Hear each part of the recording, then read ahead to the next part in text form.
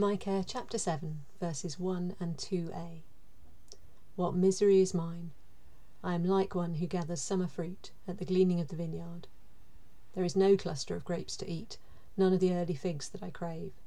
The faithful have been swept from the land, not one upright person remains. Although we're reading a book called Micah, there's very little of Micah in it. Because he's a prophet, the spotlight is not on himself, it's on the Lord. Most of the book is rightly taken up with what God has to say, but just occasionally we do get a glimpse of Micah himself. One of those glimpses was back in chapter 1, where Micah responded personally to the destruction he had been told was coming, saying, "I will weep and wail." And now here in chapter 7 we see something similar. What misery is mine, he says. Micah isn't just the postman delivering a message from God to the people, which has no personal significance for him. The land is his land, the people are his people.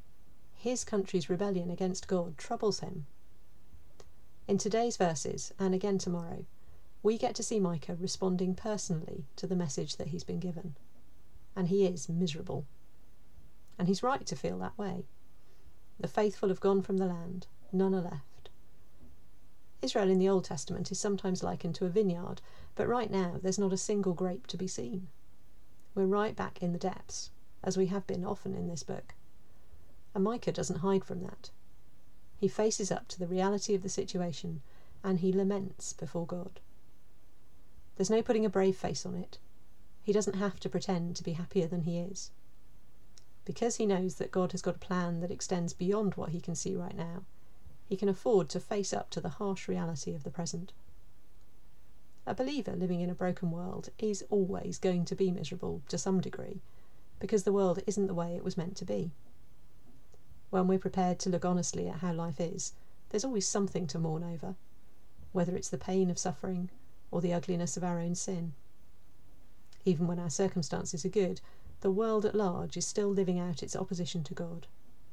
The lack of good fruit and right worship in the world that God has made should be a cause for lament every day until Jesus returns. So let's not require ourselves, or each other, to pretend that we're only ever happy, smiley people.